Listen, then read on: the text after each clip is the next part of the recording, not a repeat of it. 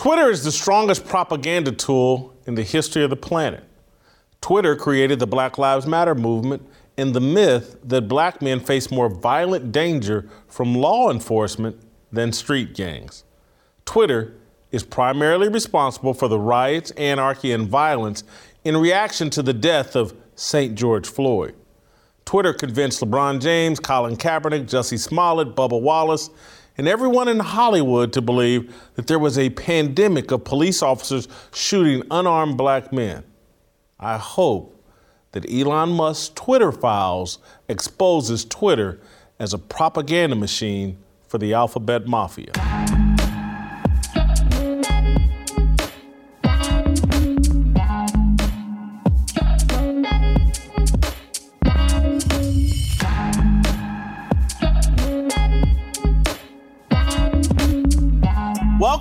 Welcome to Fearless with Jason Whitlock. I am Jason Whitlock, your host. Happy Friday. The weekend is here, baby. Oh, we made it through another week. I'm so excited. I get to go visit my brother and family in Cincinnati this weekend. My brother's retiring from work. They're throwing a big retirement party. I can't wait to be there. And the party like it's 1999. I can't wait to do that. But before I do any of that, I'm going to give you a great show today. We're going to give you a great show today. Steve Kim, Shamika Michelle will be here. I will be here with a fire starter that we'll unleash at the end of today's show. We're going to begin today's show talking sports with Steve Kim. Then we'll talk a little potpourri of topics with Shamika Michelle. And then I'll get to my fire starter about the Twitter files. Fantastic show planned for you today. Almost as good. This show will almost be as good as the deal that Good Ranchers is offering right now. Short on gift ideas for people? Well, not everyone wants the new iPhone 27, 28. What number are we on? Seriously. In fact, a hard economic year for most has caused essential gifts to be more needed and wanted than ever. Essential gifts. Unfortunately, or fortunately, you can easily give the most essential gift of all this year. Delicious meat, great food, substance. Good Ranchers has gift boxes and gift cards so that you can give America's best meat and seafood this Christmas. With discounts on orders of 5 boxes or more, you can save on gifts for the whole family or your business. When you get someone's a box of Good Ranchers, you're giving them more than the best meat they've ever had. You're giving a true steakhouse experience. With 100% American, USDA prime and upper choice cuts of beef, chicken, and seafood, you're sure to beat out the new socks and regifted candles for the best gift of the year. Head on over to goodranchers.com and use the code FEARLESS at checkout for $35 off your delicious gift of meat. If you know someone that likes meat, then you know someone who will love Good Ranchers. Your gift goes further with them because they take the premium price out of the premium meats. Go to goodranchers.com and find the perfect box for you or someone you love in their curated selection of hand-trimmed meat and seafood. Give the best meat in America and support local U.S. farms and get $35 off your essential gift with my code FEARLESS today. Good Ranchers, American meat delivered. You guys know I love Good Ranchers, and it's a great gift. You know people are going to actually use it. Do the right thing, be a good soldier, support Good Ranchers. Let's roll out to Los Angeles and bring in our main man on this show, Korean Cosell, Steve Kim. Steve, we'll start here. Baker Mayfield shows up in a Rams uniform 2 days ago, or I don't know how long ago, and then plays on Thursday night and throws a game-winning touchdown, leads the Rams back against the Raiders from down 16-3, just like Tom Brady, and then they win 17-16. Is this a one-off, or do you see, or is there signs of life and hope for Baker Mayfield? Well, look, I give him credit. He did the Mariah Carey. When a hero comes along with the strength to carry on, yeah, a hero lied in him. But let me just get this right out of the way. Jerry Tillery got the save while Baker Mayfield got the win. That play bothers me. If I'm the Raiders If I'm Coach, whatever that McDaniel, that fancy guy, whatever his name is, right? The former coordinator. I would have not even let Tillery in the locker room. That game was wrapped up. After the sack by Max Crosby, the game felt over. And Tillery, to me, should have been Kervin Richards. I don't know if you remember him. He was the backup running back. This was in 1992. This was a game that was already won by the Cowboys. But Kervin Richards fumbled twice at the end of a blowout. And this was the last game of the year. Meant nothing. But Jimmy Johnson, and this is the leader that he is, the great Jimmy S. Johnson, said, Kervin, you're not living up to our championship standards. You're out of here. And I don't know how much they value Jerry Tillery, but I'm just telling you, if I'm his teammates, especially on defense, I'd be giving him the side eye. And you know, us Asians, we could really give a side eye like no one's business. That was egregious what he did. Now, with that said, I will give Baker credit. He actually played a pretty good game based on the circumstances. And according to Coach JB, who knows people on that staff, he worked tirelessly to go out there and prepare and to play a good game. Look, his numbers were not spectacular, Jason. 22 for 35, 231 touchdown. But they're better than Derek Carr's. Yes, but you know what? You're absolutely right. Without Cooper Kupp, only 71 yards rushing, and about 36 hours to prepare, yes, it was a hell of an effort. I think this is my view on Baker Mayfield. Is he good enough to be in the league? Yeah, he's probably one of the best 65 to 70 quarterbacks in the world, which means he'll have a roster spot for the next decade. The question is, will he be a starter or a career backup? Now, being a career backup can be very lucrative. Ask Chase Daniels, right? It's fine. I get the sense that Baker has much bigger ambitions and still thinks of himself as a frontline starter.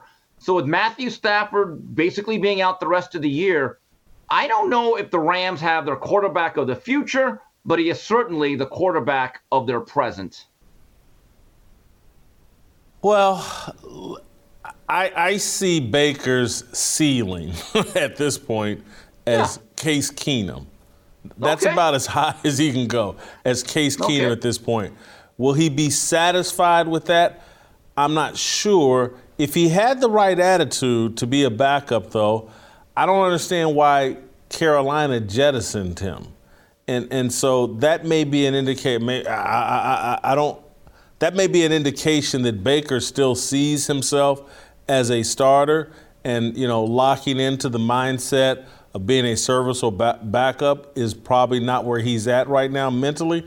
The other thing I'll say, and look, what Rich Gannon was able to accomplish after age 35 or after age about 34, 35 is something we've really never seen from NFL, just to be a journeyman, a backup, a guy, and then become a star again. But maybe if Baker can stay healthy and not, he's a bit undersized and, gets banged up and beat up pretty easily, maybe he can revitalize himself as a starter. But it doesn't seem like NFL teams give guys that opportunity anymore. They're always looking to the draft and some kid out of college rather than, can he be Geno Smith? Again, Geno Smith, I guess, would be another example of so far this year being a guy that's reemerged as a starter. But it seems like teams are always looking to the draft rather than looking at some veteran. I want to say this right now. Rich Gannon needs to throw us a shout out. There is no show that has kept Gannon more relevant and has spoken as highly of him as us. Rich, if you're out there, give us a shout out, man. Here's the difference with Rich Gannon. Rich was a really good athlete. I actually think when he came out, and it was first with the Vikings, there was talk of him moving to another position because he had a lot of speed. The issue with Baker Mayfield is this. The Lincoln Riley offensive system is so quarterback friendly, it turns even little midgets into Heisman Trophy winners. And if you want to win a Heisman and you're a young high school blue chipper, go to Lincoln Riley and you're going to be in that discussion. Mayfield, for his size, unlike a young Russell Wilson or Kyler Murray, does not have that elite athleticism. And the thing that's been disappointing about him is that when he came out of Oklahoma, the scouts said, well, the thing is he's very accurate. He's a very accurate mid-range passer. he really hasn't been that guy. I mean, he sails a lot of balls over the heads of guys, and he's not what I'd call a precision passer, at least not on a consistent basis. Now, Jason, here's what I think happened in Carolina. That place is a dumpster fire. You already know that for the most part, they are tanking. And based on their record, they fired their coach. So, no one's in a good mood inside that building. And if you're Carolina, they're probably thinking, okay, Bryce Young or the kid at Ohio State. So you already know as a quarterback, you're thinking, this place here, I'm going to rent my apartment. I'm not even putting down a long-term lease. Now, once you get released, then it becomes, oh, God, I got to get any other job. So this is the reality for Baker. He's on his third team in less than 2 years. So now he's got to almost prove himself. And this is the goal for Baker. If you're not going to play great, because I think that's still a very tough situation, because the Rams' offensive line from day one has not been good this year. Andrew Whitworth has been very, very missed. Now they're banged up, and the Rams are just kind of going through the motions. This is something that he has to work on. Being a teammate that people really like, okay, being a likable guy, and reinventing your personality. Because one thing I've noticed about Baker during his time as a pro, and even before the process of getting drafted, at times he seems very petulant and prickly. And you're like, God, like he kind of comes off as Stewie, that little baby from Family Guy. He's got the same size, football head. It kind of reminds him, like, you know what, that's not what I want out of my starting quarterback. So again, play well enough that you can keep a roster spot, but be a likable guy, and you can work for the next 10 years and make millions of dollars. Let's move on to Antonio Brown. He keeps finding ways to keep his name in the news. He tweeted out a picture of himself in bed, relaxing, maybe a little pillow talk, with a white woman who looked a bit like Gisele Bundchen, or at least that's what, she's face is kind of covered, her eyebrows look similar as Gisele.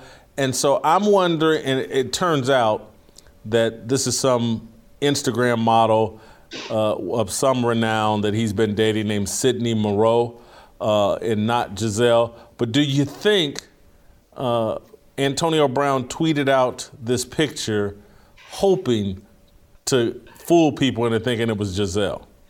I wouldn't put it past him, but yeah, Antonio Brown seems to have a certain type. He seems to have a bunch of snow bunnies on his roster. And yeah, what a stunner. She's an Instagram model. Yeah, that's a real upset there. I don't know. Is Antonio Brown that insidious and that deep that for that night he's looking through his black book? Remember those things? Okay. She kind of looks like Gisele. Yeah, I mean, do you think it's that deep? Or do you think he was just getting some? I don't know if Antonio Brown's that much into trolling Tom Brady, to be honest with you.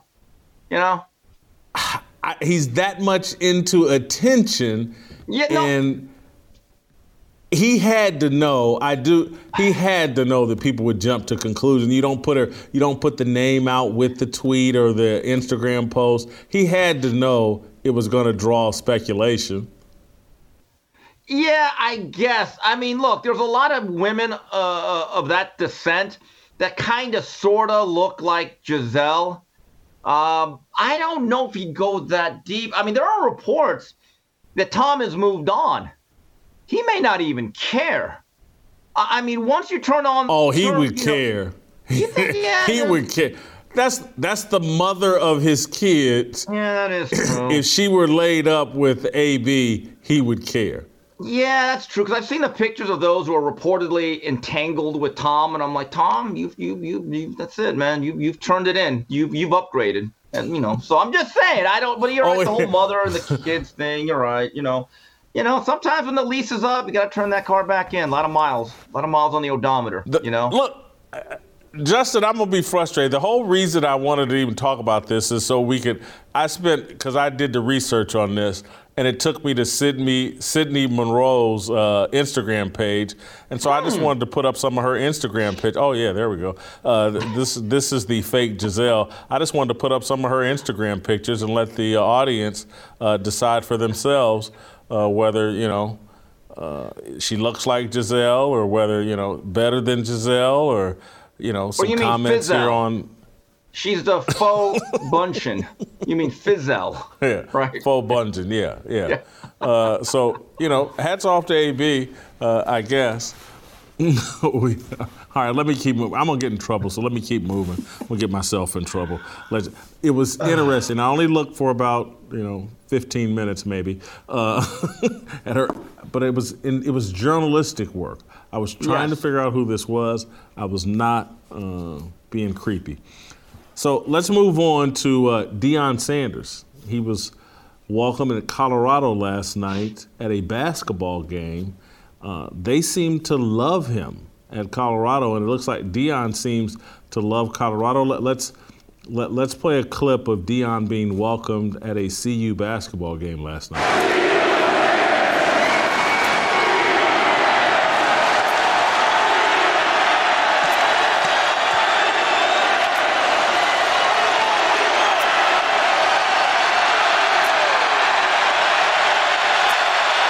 Well, during the timeout, they were waiting all night for this, the loudest ovation, not for a KJ Simpson three, but Coach Prime, Deion Sanders, has entered the building. It doesn't look like Jackson coach State. Talks about creating culture, creating an environment, getting enthusiasm, getting the fan base awakened when they take over a job.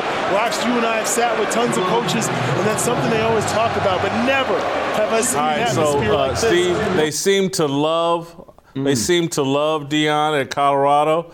Deion seems really happy at Colorado. He's hired, I don't know if you know this, but his offensive and defensive coordinators, I believe it's a Charles Kelly, Alabama's, I think associate defensive coordinator, 60-year-old white man, I believe.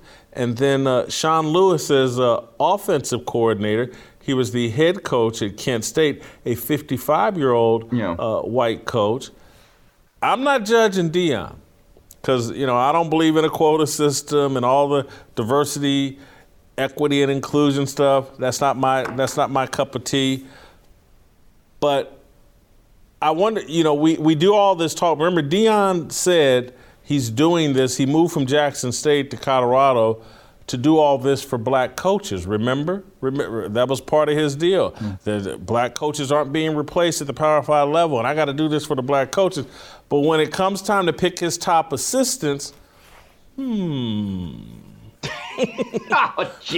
seem to be able to identify any black candidates. Am I making a molehill into a mountain, or is there something to glean from that? Boy, the honeymoon. As Robin Roberts once said on NFL Primetime, it's prime time in Colorado. By the way, Deion looks very happy enjoying that clean running water, not having to lock his car doors and roll up the windows. He seems very at ease out there in Boulder. Looks very comfortable in all that snow, don't he?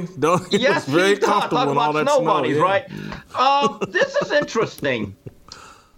Look, there's a reality to what Deion is doing with what he's getting paid, over $5 million now. And he's probably given a pretty good budget for his staff, because that's part of the business now.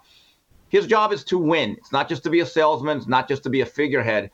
His strength is probably, I'm assuming, relationships with young kids, mentoring young men, and recruiting.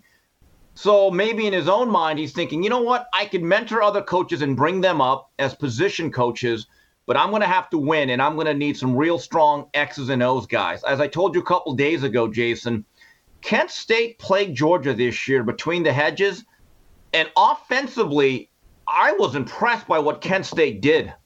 They actually moved the ball fairly well with the team that I'm thinking, how many of those guys even got a letter from an SEC or a Big Ten school? So, and then the other guys from Alabama, that's from the Saban tree. And so that's a pretty good tree. I give Deion credit. I'd like to know what the makeup of the other staff is, because I think you get 9 on-field coaches. So let's see what the other guys look like. But again, Deion realizes that the honeymoon can end quickly if you don't win. There's a lot of excitement. Everyone is very jacked up about it. But again, there is a football element to this. And I will give him credit. It may not look good optically, and certain people may bring it up. They may have an issue. But again, his job when it's all said and done, Jason, he's got to win some football games. Listen, I totally agree and get that. I wish he would just say that that's his job and say that that's what his agenda is. Because here's what I believe about creating opportunities for other black people, or for people in general, but for black people. As a black man, what I say is the biggest thing I could do to help other black men is to be successful myself. And so if I have success running Speak for Yourself and being on that show, that's going to create other opportunities for other people. Marcellus Wiley, Emmanuel Acho, now Joy Taylor, Shady McCoy, whoever else they want to put in there. So no different than when I was at the Kansas City Star as a columnist and created opportunity for a lot of people, not just in Kansas City, but around the country to get that look as a columnist. You just got to be successful. And so that is and should be Deion's number one priority, and he's got to surround himself with people he believes can help him be successful and not play the color game. But Deion is the one that has played the racial card in this situation and kind of backed himself into a corner. Again, I don't want to be hypercritical of Deion because I actually like what he's doing to some degree, or not like is a strong word. I understand why he left Jackson State. I believe he was put in a tough position where he had no choice but to leave. So I'm not going to beat Deion up. Finally, Steve, I want to ask you about one of your favorite topics, college football, Heisman Trophy run. Someone has suggested, I think the guy's name is Aaron Murray or whatever, runs a influential YouTube or blog site or former Georgia social media feed. Is that who did? Oh yeah, I believe so. Played for Mark Richt. They had some good teams about a decade ago. I remember him as a quarterback. I didn't know that was who this was. But he said that Heisman voters may hold it against Caleb Williams, the quarterback at USC, because of his painted fingernails that basically said F Utah. This was before the Pac-12 championship game or during the Pac-12 championship game. Painted his fingernails with the F Utah, said that could hurt him with Heisman Trophy voters. You buying that? I'm really not. And for the record, I've said this 2 weeks ago after the UCLA game, one of the best UCLA SC games I've ever seen. That's the Heisman Trophy winner. And I thought he played well enough under tough circumstances last week against a jacked up, fired up Utah team that he's still my Heisman Trophy winner. Now, I have a question, because I'm so old school, I'm prehistoric. I have a problem with any of my football players, if I'm a coach, painting their nails at all. So my question is this, Jason. Do you have a problem with Caleb Williams or any player painting their nails?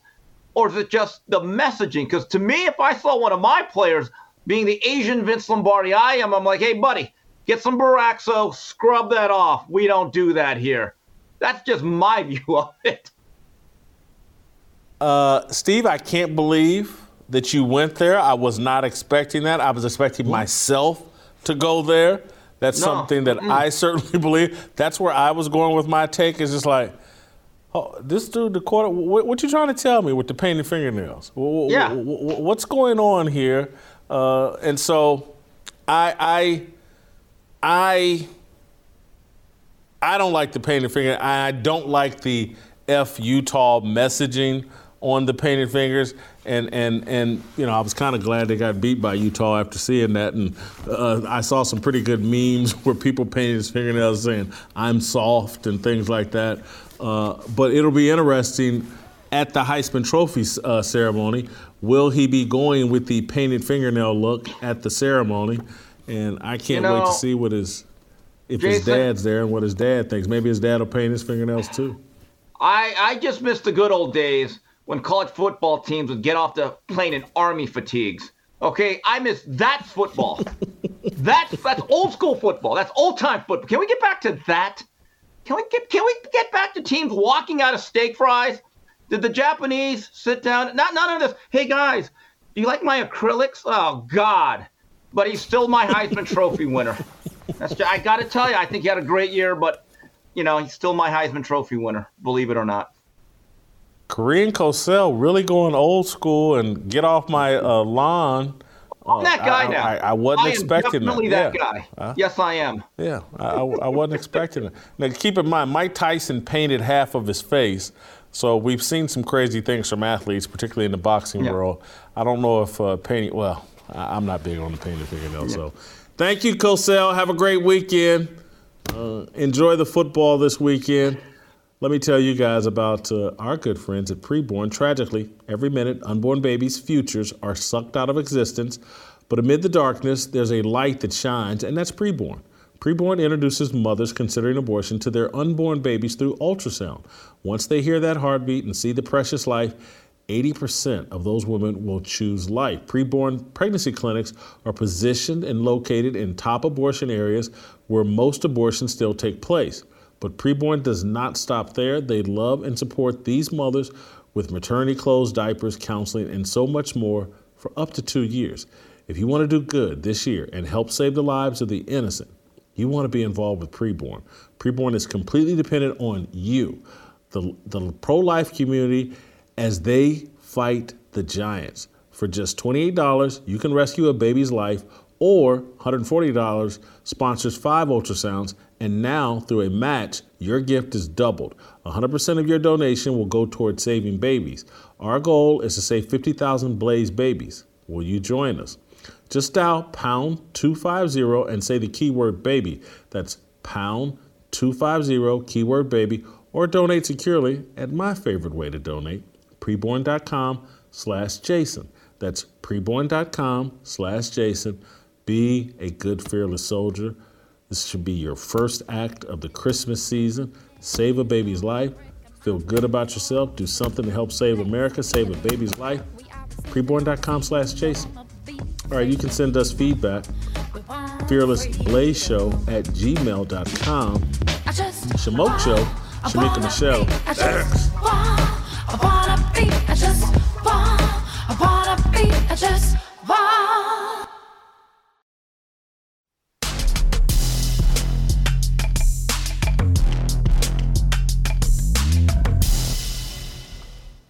Welcome back.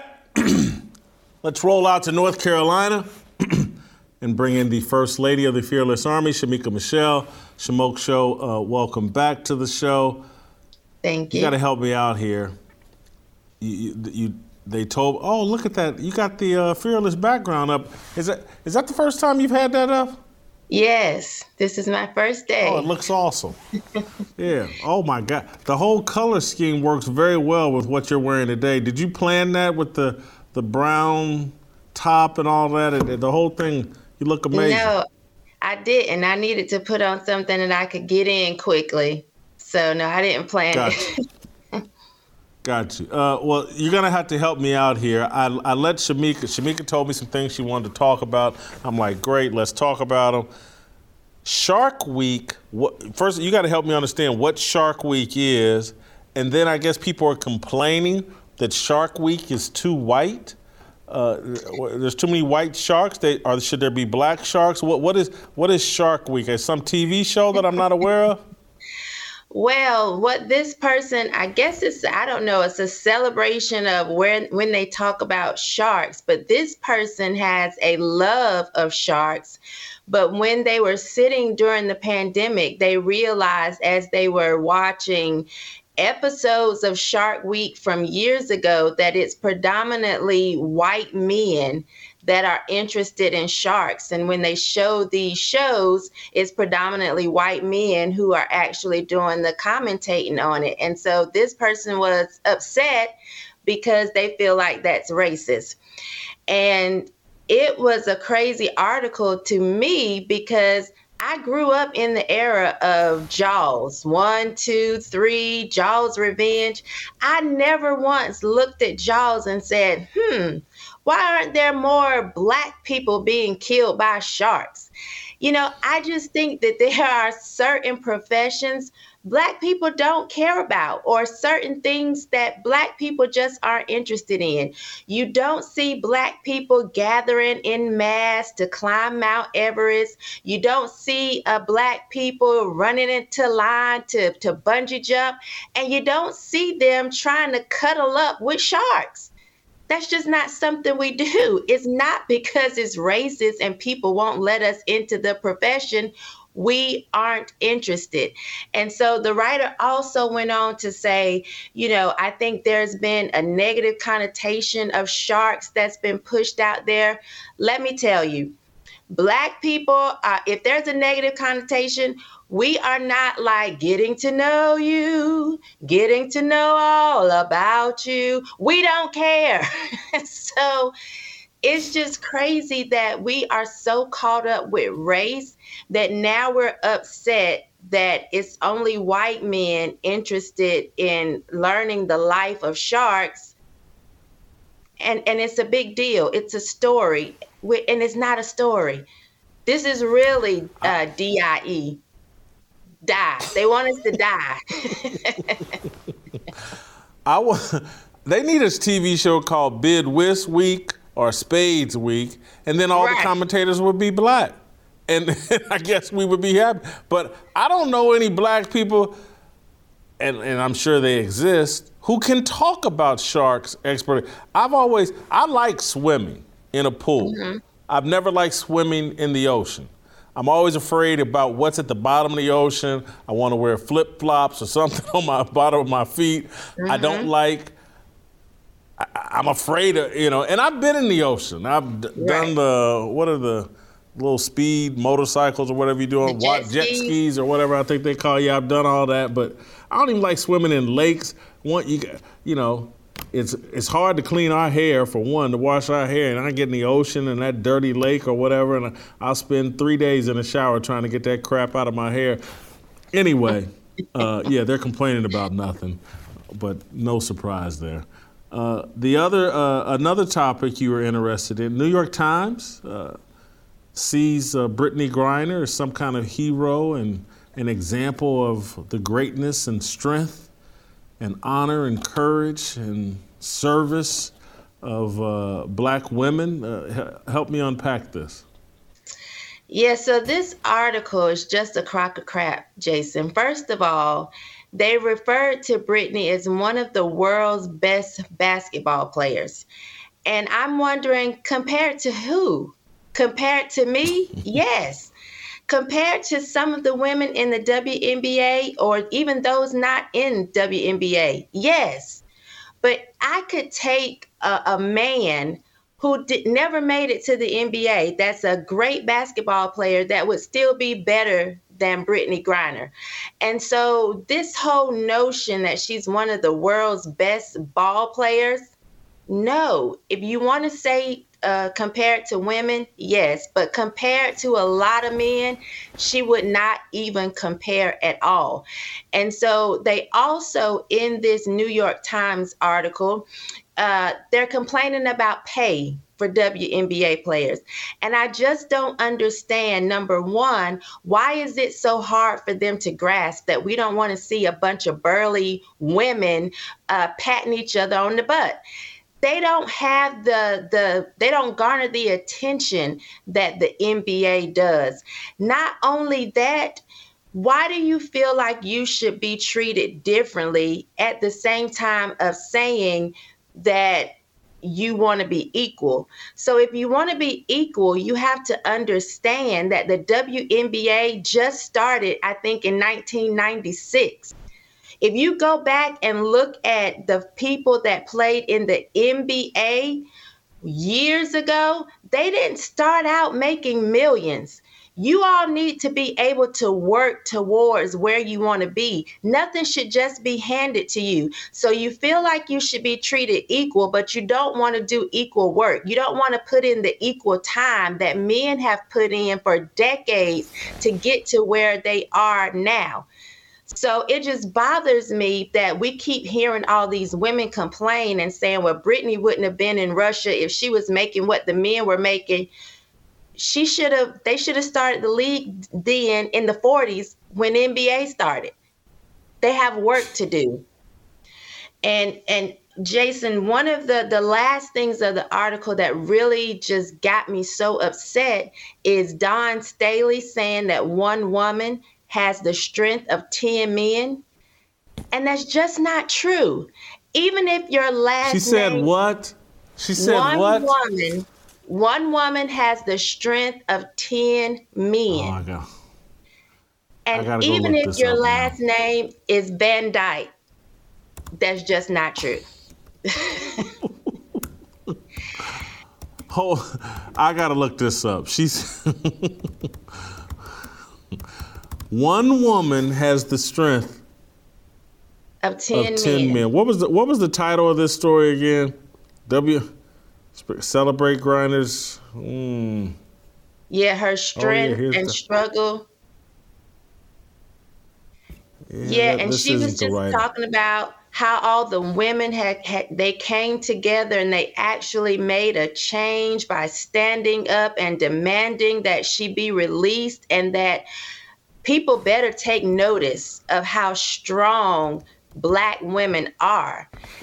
And it just makes me wonder, Jason, that do Black women really feel so oppressed that they have to buy into this narrative that we're so strong, we don't need men, we need to be leaders, we need to be in charge, and men just need to follow us, when we can look and see that it has not been good for the Black community? Why are we buying into this? So I'm going to read the paragraph before, but in the nearly 10 months she was in prison until her release on Thursday, Griner became a symbol of much more. The inequities in men's and women's sports, the complexity of the fight for social justice, and especially the power of the WNBA players and their supporters who steadily rallied for Griner's freedom. Quote from Dawn Staley: "Women, when we're advocating for something, when we want something to happen, we've got the strength of 10 men. I hope people are watching."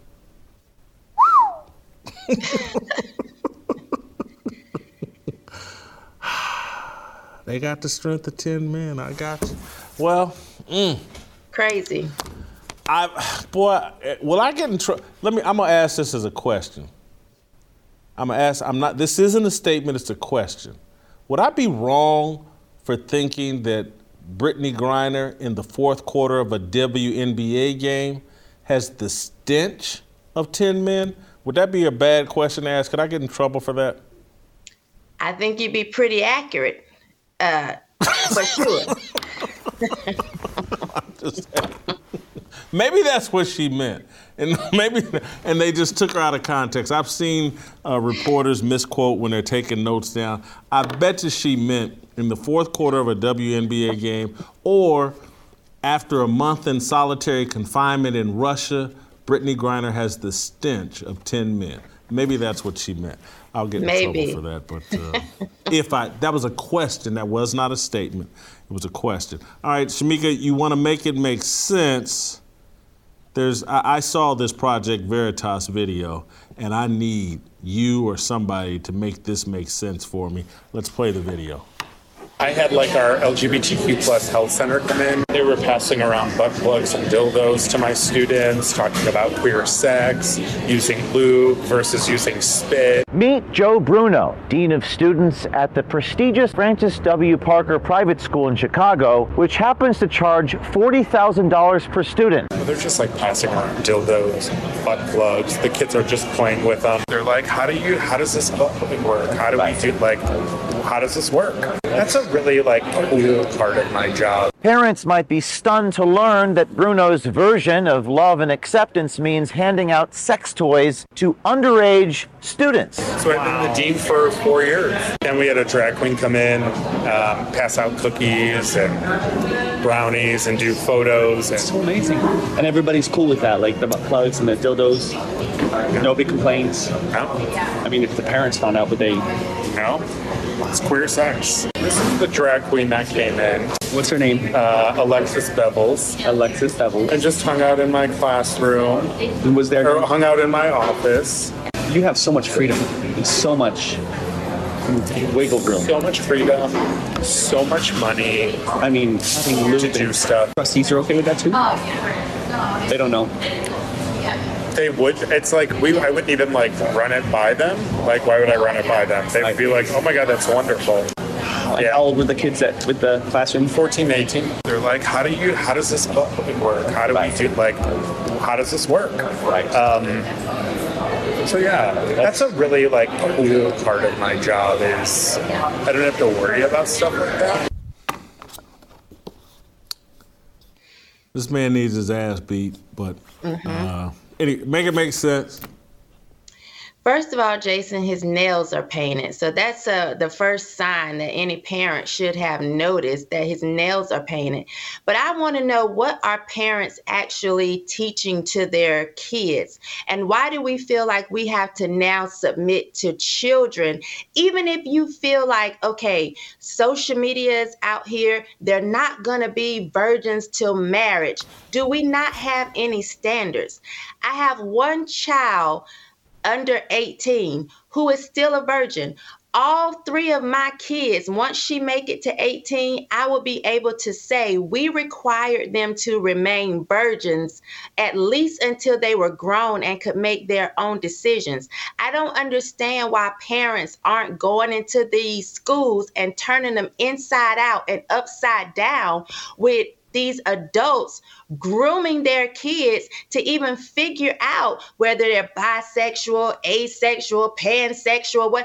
Why are we allowing this to happen? Why are we not saying, hey, you're supposed to be teaching reading, writing, and arithmetic? My child doesn't need to know what if she's heterosexual, bisexual, because she's no sexual. Stop teaching this to kids. What are we doing as parents? What are we doing as adults that we have just decided, oh, well, they're probably going to see it on the internet anyway, so let's put it in school. Let's teach them about butt plugs. I am 47 years old. I've never used a butt plug, and any man that would ask me to do it, we got a problem. Houston, we have a problem. And it just bothers me that more parents are not aware of what's going on. Here in Moore County, we just had a situation where someone shot out power grids, and they were thinking that it was because of a drag show that was in town. And so I was talking to another parent who said, I don't understand the big deal if, well, first of all, of course, it's wrong if you shot out the power grid and left tons of innocent people in the dark. But when they're saying, I don't understand what's wrong, it's just a drag show, why can't they let adults be adults? These parents are not aware that they're bringing this into the schools, and it's not just adults being adults. They are grooming children. And what I know, Jason, is that I used to be a stripper. One thing I can say for sure, there were never kids in the strip club.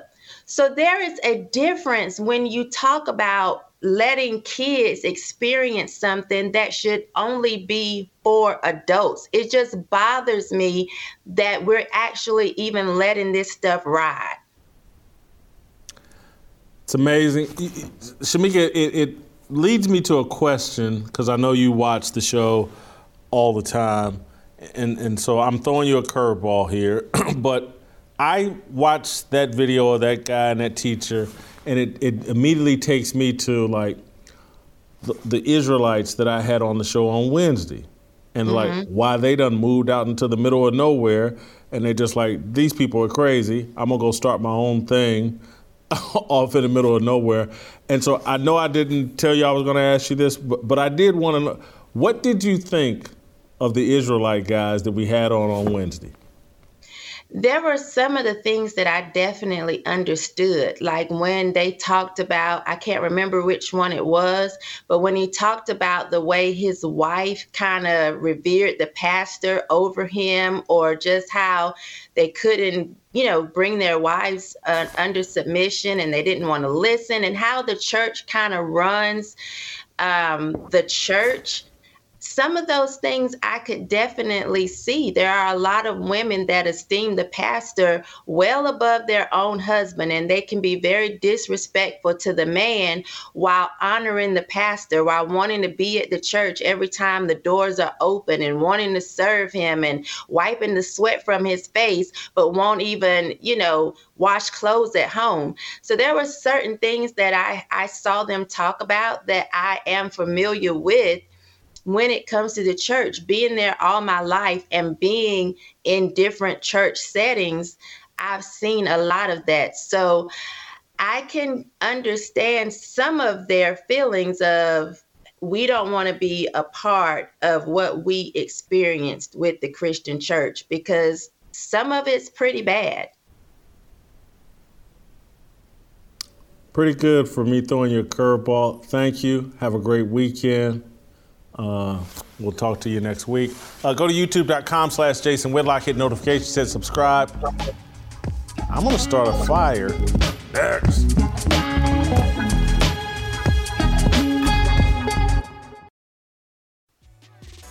Twitter has never been a free speech platform. It's always been a propaganda hub for Northern California values. Twitter launched in March of 2006. The same year, according to Pew Research, the percentage of Americans supporting same-sex marriage began an unrelenting rise from 35% to around 70% today. That's the power of Twitter. It's a mind control platform. Twitter shapes cultural norms and determines the thoughts and beliefs allowable in workplace settings. It does this through its relationship with corporate media outlets and popular culture influencers. A small percentage of Americans use Twitter, but 100% of media outlets and entertainment corporations use the app as their guide for narratives and norms. This provides Twitter outsized and unprecedented influence over media and culture. If you want to work in the mainstream media or Hollywood, your Twitter feed and public proclamations must align with the values of Twitter employees, who primarily take their cues from San Francisco's hyper-liberal and gender-fluid environment. Thursday night, Twitter's new owner, Elon Musk, released the second installment of the Twitter Files through independent journalist Bari Weiss. Bari Weiss's reporting revealed Twitter's censorship and shadow banning of conservative influencers such as Charlie Kirk of Turning Point USA and Dan Bongino, a prominent radio host. Conservatives have long known and complained about the social media outlets' manipulation of their reach and influence. The Twitter Files confirm what we've always known. But I don't want us to miss the larger implications of Twitter's systematic censorship. This isn't about Charlie Kirk's follower count or how many retweets Dan Bongino gets. Twitter's censored not to harm individuals. It's censored to influence cultural norms. Twitter outlawed a biblical worldview on marriage. Any Twitter user opposed to same-sex marriage was forced to closet their beliefs to ensure growth. In order to avoid being labeled a homophobe and unfit for work and leadership, journalists, broadcasters, entertainers, athletes, and coaches all adopted pro-same-sex marriage stances, or they avoided the subject altogether. This helped train the public to adopt the same position and empowered human resource departments throughout corporate America to demonize any employee who might object to Pride Month, Drag Queen Story Hour, or any aspect of the LGBTQ movement. By 2011, 5 years after the launch of Twitter, more Americans favored same-sex marriage than opposed it. Twitter is the strongest propaganda tool in the history of the planet. Twitter created the Black Lives Matter movement and the myth that black men face more violent danger from law enforcement than street gangs. Twitter is primarily responsible for the riots, anarchy, and violence in reaction to the death of St. George Floyd. Twitter convinced LeBron James, Colin Kaepernick, Jussie Smollett, Bubba Wallace, and everyone in Hollywood to believe that there was a pandemic of police officers shooting unarmed black men. If any prominent Twitter feed cited data and facts proving that police actually were less prone to use deadly force on black men than white men, Twitter unleashed an avalanche of tweets labeling the user an unrepentant bigot or sellout. The smearing storm could cost a high-profile user his or her job and reputation. Most people chose silence, or they simply co-signed the false narrative that law-abiding, compliant black men risked their lives during routine traffic stops. Twitter normalized the anecdote-driven worldview rather than a data and fact-driven worldview.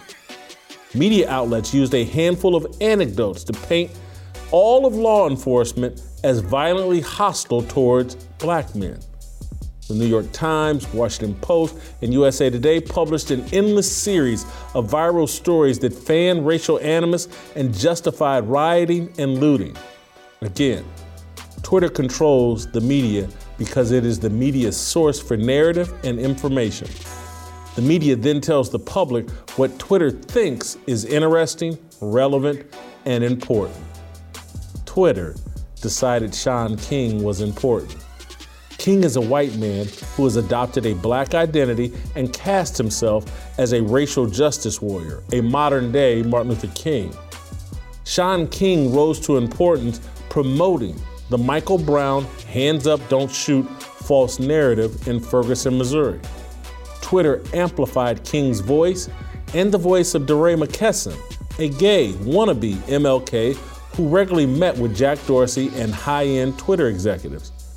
King and McKesson's greatest accomplishments were building Twitter followings.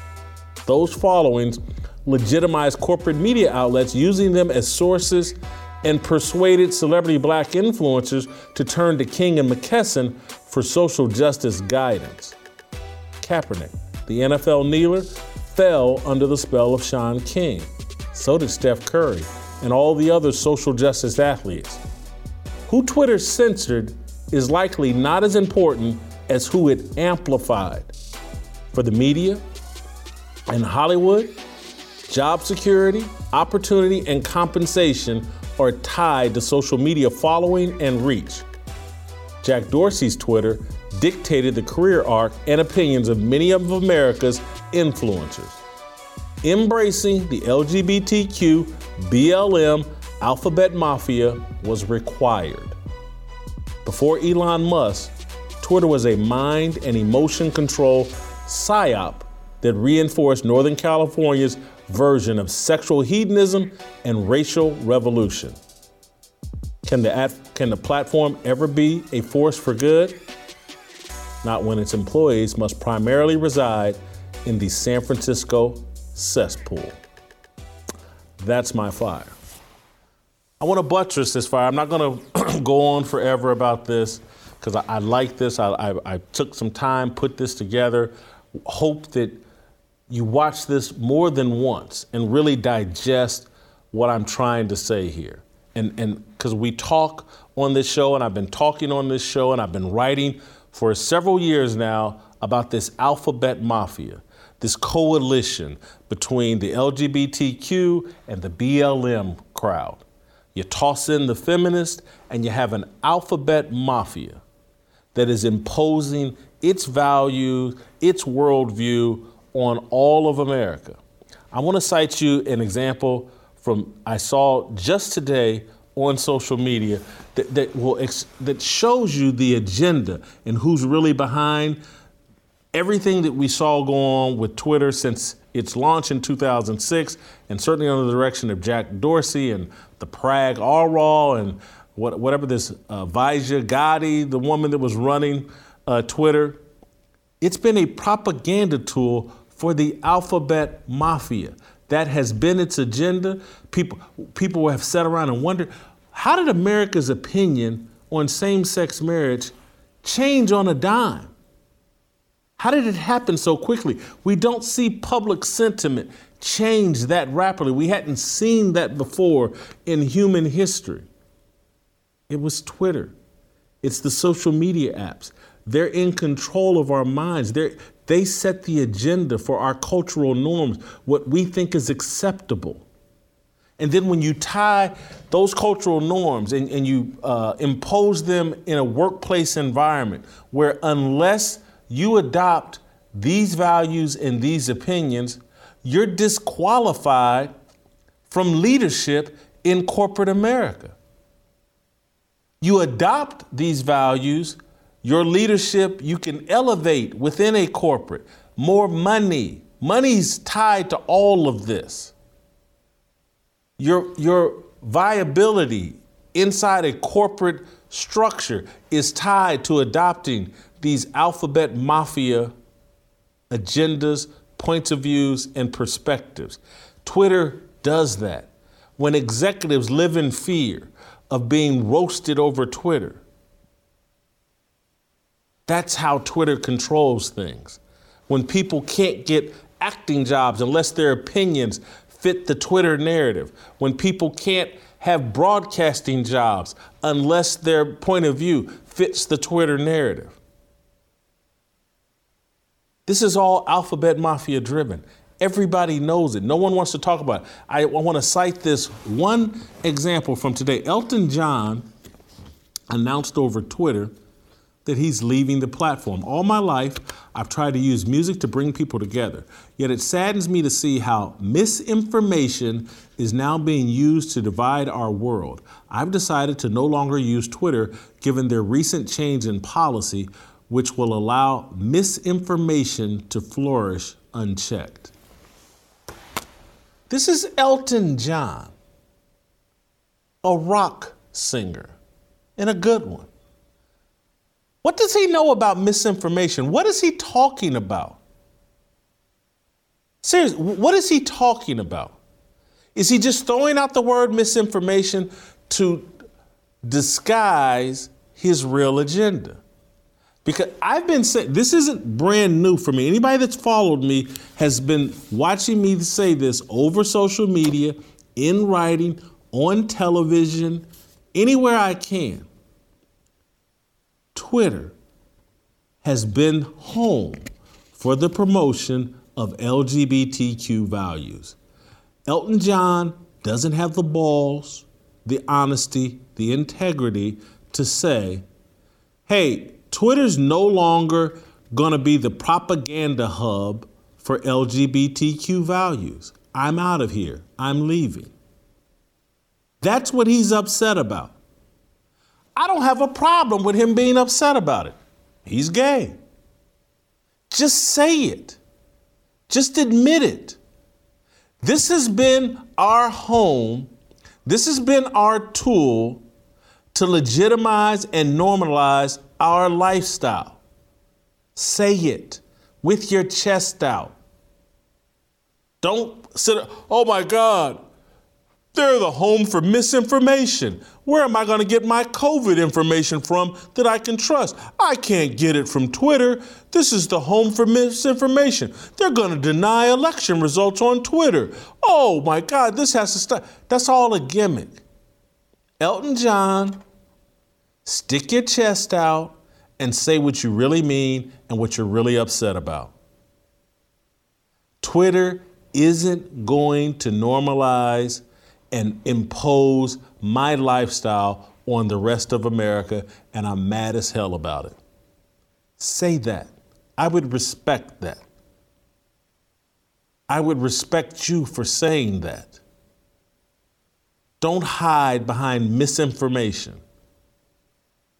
All these people that you see running from Twitter and making these big public pronouncements, what they're really upset about is that the gayest communication tool in the history of the world has now been taken over by Elon Musk, and Twitter's not going to be nearly as gay as it has been. and they're mad about it. I'm not ashamed that I'm happy Elon Musk has taken Twitter away from the alphabet mafia. I'm gonna say it with my chest out. I'm glad. And all these other ballless men that have been shamed into silence or out of fear or I won't get a job that can't say, whew, this Twitter thing was way too feminine for me. And I'm glad that men and honesty and free speech now have a chance, heterosexual men now have a chance to be heard over this very important social media app. I'm happy about it. If that makes me homophobic, I will wear that label with honor. I'm not homophobic. I just am pro the Bible and a biblical worldview. I'm pro things that actually lead to order and proper development of children. This app has benefited, assisted the drag queens that want to come into schools and sexualize little children. Twitter has helped normalize that and make it commonplace. Elton John knows it. You should know it. Everybody should know it. I hope that the Twitter Files is honest enough to cover that. All right, we'll play tomorrow, and we'll see you next week.